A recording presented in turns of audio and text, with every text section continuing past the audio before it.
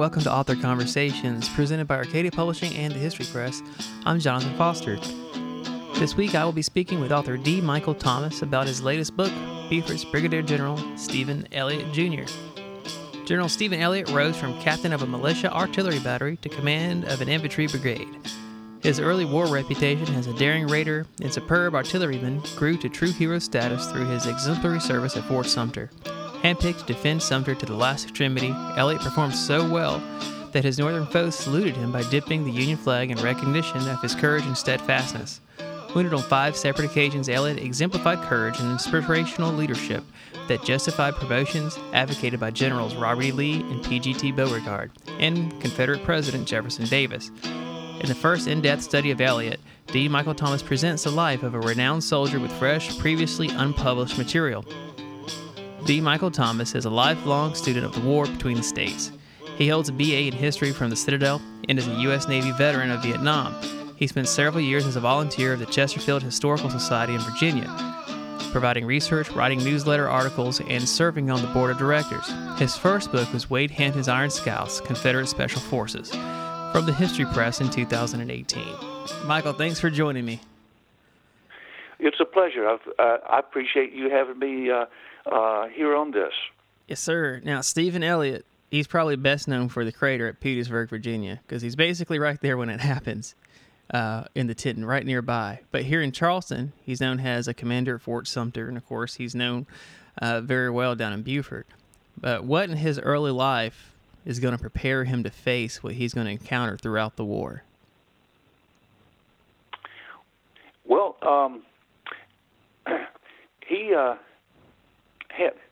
he saw a lot of action before he ever came to Fort Sumter. I think it was his personality as much as anything, but he had a drive to do his duty, and he saw quite a bit of action. In fact, he was a pirate, or he was declared a pirate by the United States government in 1861, right after the war started. He commanded.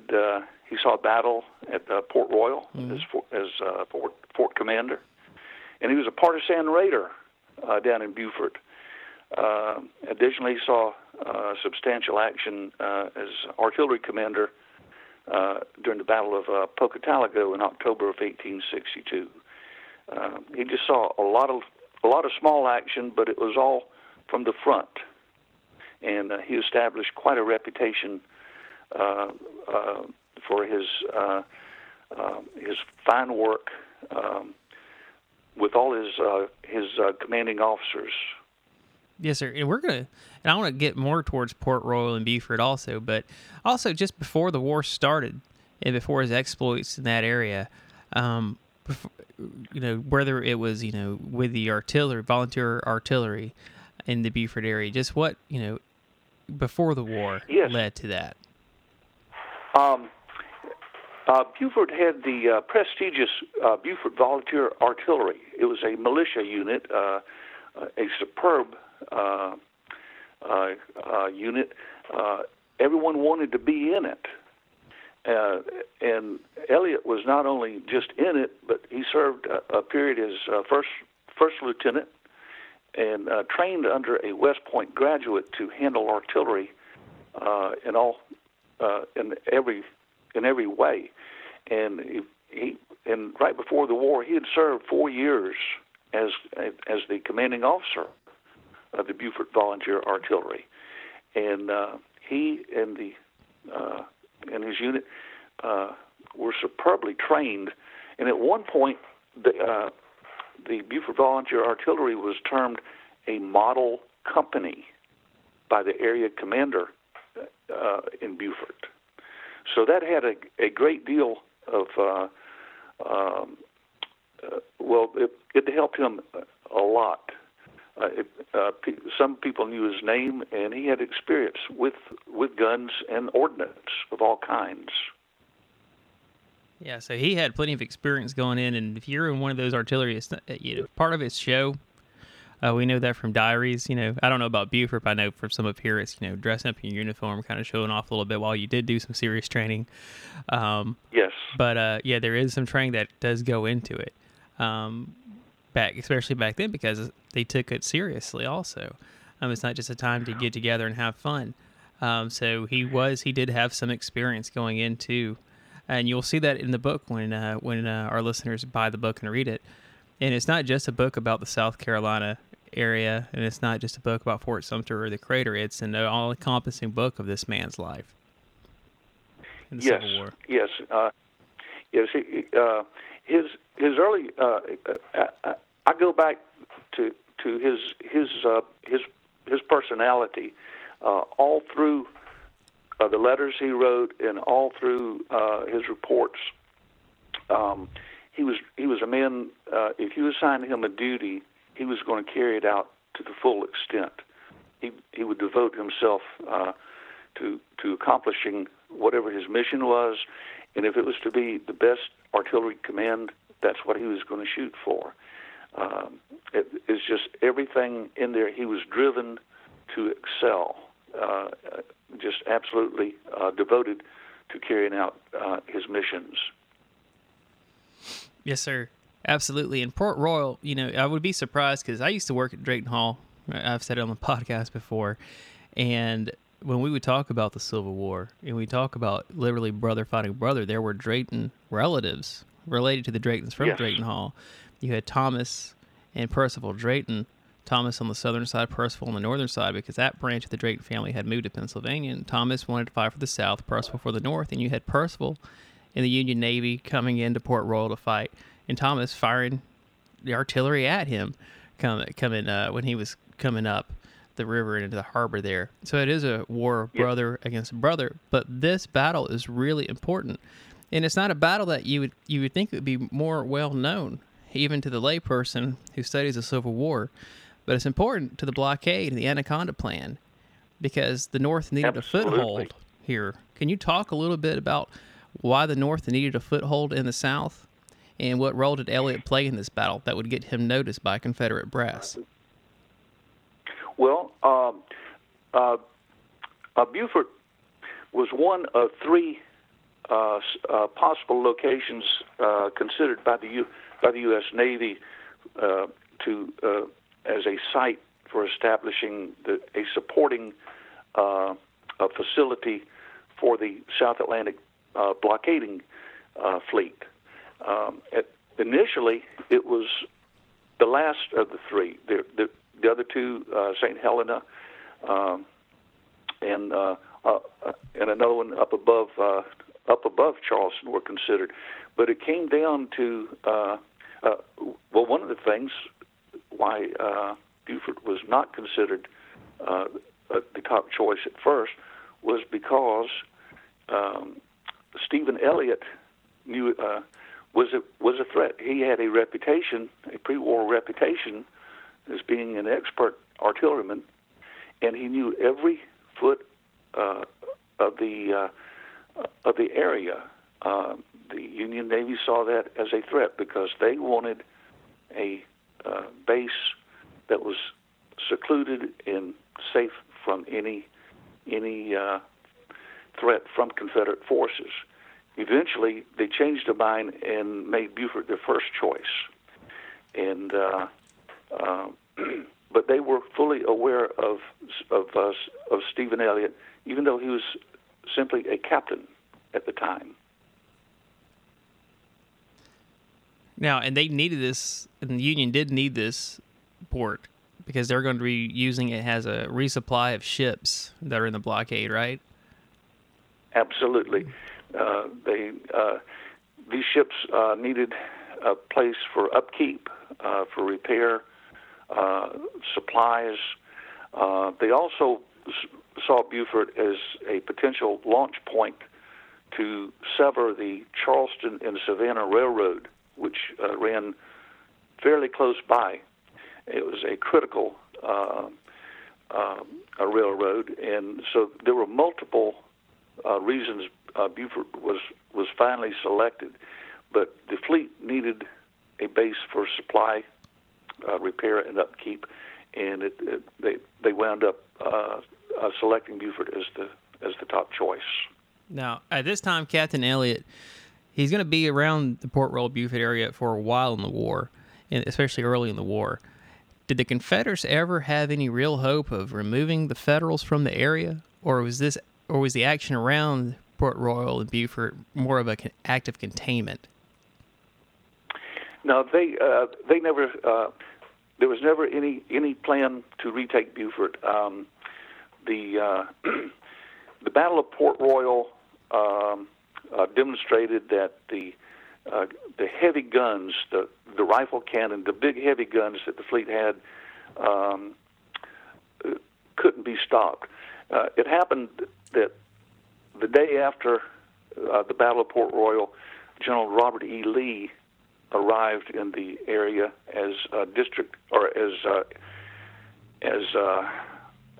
commander of the Department of South Carolina, Georgia, and East Florida, and he gave orders to move back from the coast, away from the fleet guns, and set up defenses against any landings and assault by ground. He said that's the only way we're going to be able to do it. There never was any plan whatsoever for the recapture of Beaufort. The South just did not have resources to be able to accomplish that. And I want to move on now to because there's a lot more that goes into it. It's very intricate in detail, but we don't want to give everything in the book away because we want people to buy the book. So let's move to Fort Sumter, because a lot of times people just think about Fort Sumter. And I've been to Fort Sumter many times. I know you've been to Fort Sumter many times. You've been to Fort Moultrie many times. It's always, yes. I don't know about you, but it's always surprising to me when people realize, hey, wow, it wasn't just the first battle that took place here. There were actually there was a lot of fighting around the forts in the area. There was actual, attempts to take Fort Sumter back. But Fort Sumter sits in our harbor here in Charleston. And before Elliott finds himself at Fort Sumter, the site had held off what was supposed to be, it was supposed to be a better coordinated assault from Northern forces. But there really wasn't a strategic reason for the North to take the fort, but it was an important symbol for the North to take Sumter back. Can you talk about what shape Sumter would be in when Major Elliott arrives, and the reason for the fort's condition? Yes, the fort was in absolute shambles.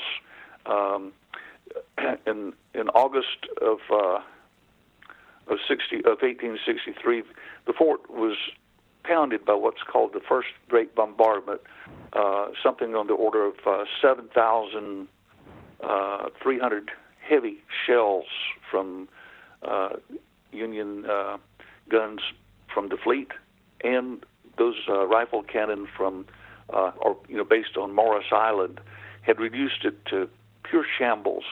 In fact, 39 of the 40 guns at Sumter were either dismounted or covered in rubble. The fort was absolutely defenseless. The only gun it had left was pointing toward Charleston and could only be used for evening and morning color salutes. So General Beauregard and others entertained the possibility of abandoning the fort, just turning it over to the Union troops. But Beauregard said, no, it will be defended, it will become an infantry post, and it will never be surrendered. He gave explicit orders that it was never to be surrendered without his authorization. So when Major Elliott arrived at Fort Sumter, it was as Spartan and crude a facility as you could ever imagine. It was just pure shambles. If you've never been to Fort Sumter, or talking to our listeners now, it's a man-made island, and I can't imagine taking 7,000 shells onto that area. And the fort actually had different levels than what it has now. And the American flag in the center, on top of Battery Huger, it was turn of the century battery that was in the middle of the fort now. If you look at the satellite image, it's the big black part in the middle of the fort.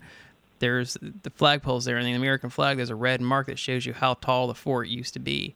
So that's the debris that Michael's talking about, where all that masonry has collapsed down. Yes. It's incredible to think about how just that amount of debris and rubble. And I've heard the park rangers say that rubble actually helped to like strengthen the fort. I don't know. I can't really speak to that myself or not, but I know that I can't imagine what it would be like to be isolated out there on an island, man-made island, taking that many shells. Well, that was just a prelude to what was going to happen later on. Yeah. But the rubble did play an important part in protecting one of the lower tiers of the fort. The bottom tier kept some of the passageways and the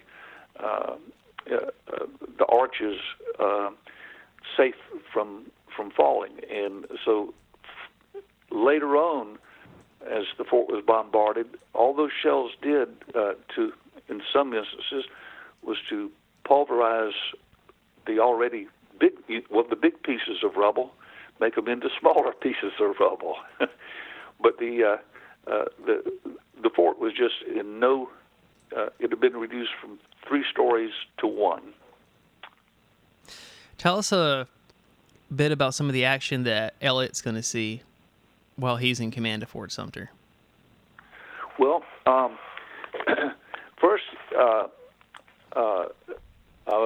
Major Elliot was handpicked by General P.G.T. Beauregard to command Sumter, and his orders were to hold and defend Sumter to the last extremity. And from the first day he arrived, he began setting up defenses. He realized the most serious threat was from small boat attacks at night, the boats being filled with Union troops. And so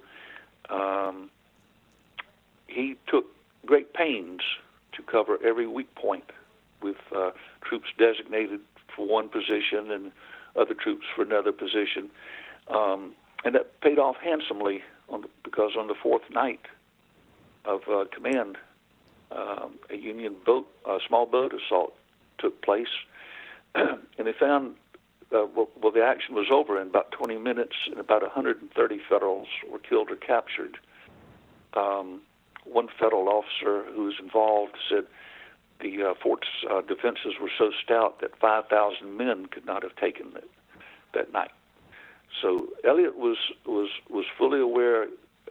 He kept the fort garrison vigilant during his command because of the small boat attack threat. But at the same time, he and his superb engineers began working to strengthening the defenses, enlarging the interior quarters to allow for a bit more comfort for the troops, and to be able to keep a larger keep a larger amount of supplies. They were so dependent on the nightly boat trips for resupply. But everything he did was to strengthen the fort, to hold the fort, and to ensure that work continued to enhance the fort's interior. And let's jump ahead now to May of 1864 when he becomes a full colonel. And so he heads to Virginia, and he's away from Fort Sumter. And this sets him on a course with the famous crater. For our listeners who don't know about the crater in Petersburg, will you tell us a little bit about the crater and where Elliot is when the event at the crater occurs? Well, yes. Elliot was promoted to colonel and placed in command of an infantry regiment, the Holcomb Legion Infantry Regiment, in early May of 1864, and sent to Virginia. He saw no action as its commanding officer. Less than a month after he arrived in Virginia, his brigade commander was killed, or was wounded and captured, and shortly afterward, Elliott was promoted to brigadier general after having been a colonel less than a month. He wound up in the fighting around Petersburg in June of 1864, and he provided excellent service as a new brigadier general.